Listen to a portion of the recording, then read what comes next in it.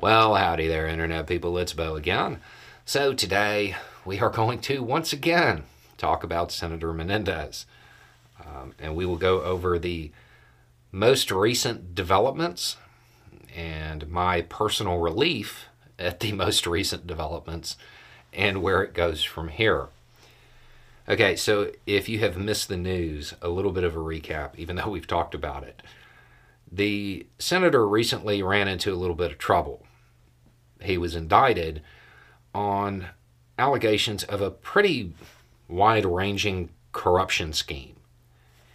And we talked about it at the time, and I was like, honestly, this isn't something I would normally cover, but there's this weird little foreign policy angle to it where it appears, according to these allegations, that he might have been kind of working for Egypt. The senator has been hit with a superseding indictment for working as an agent of Egypt. Now, when Americans hear that word, agent, especially when you're talking about something that crosses international lines, you're thinking espionage, James Bond type stuff. It has a wider meaning.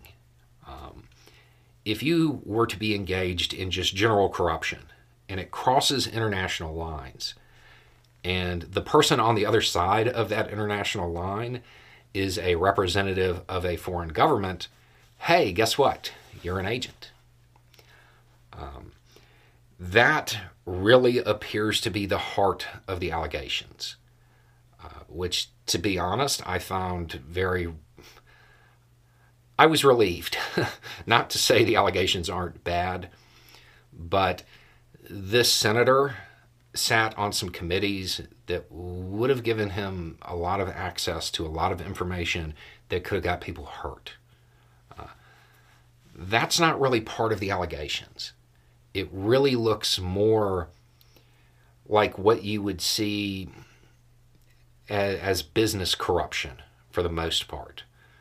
But the allegations cross international lines, representatives of a foreign government, so on and so forth, makes him an agent. So not to downplay the charges, they're pretty serious. It's just not as damaging to the United States as I thought it might end up being, which is good news. As far as the strength of it, going off the indictment, nothing's changed. It appears to be stronger than the Trump DC case, but not as strong as the Trump documents case. That's where it's at. The Democratic Party has called for him to resign. At this point, he's resigned from committees, but hasn't resigned from Congress yet, hasn't resigned from the Senate, which is keeping in line with the new tradition that exists up there. The calls for him to resign have kind of intensified a little bit. I don't know how hard the Democratic Party is going to push for it, for the same reason Republicans haven't pushed too hard to get rid of Santos. The narrow majorities. That's the concern, I am sure, from both sides on this. What ends up happening from here as far as him resigning, don't know. Don't know how that's going to play out. This does raise the stakes for him as far as the superseding indictment in a couple of different ways. One, obviously, it's another charge.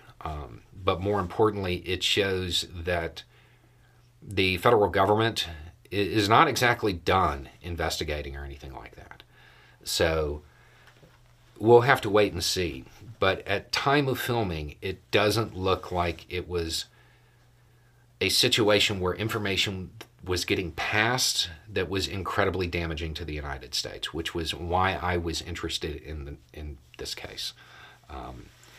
Doesn't look like that's happened. It looks like the allegations center on general corruption and Egypt benefited.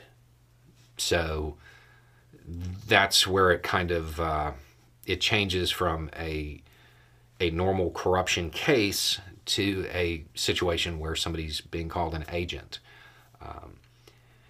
There appear to be allegations of him using his office to influence government policy, which, as we have talked about before, agent of influence type stuff. We'll have to wait and see what other evidence comes up, because I still don't think this is over. Anyway, it's just a thought. Y'all have a good day.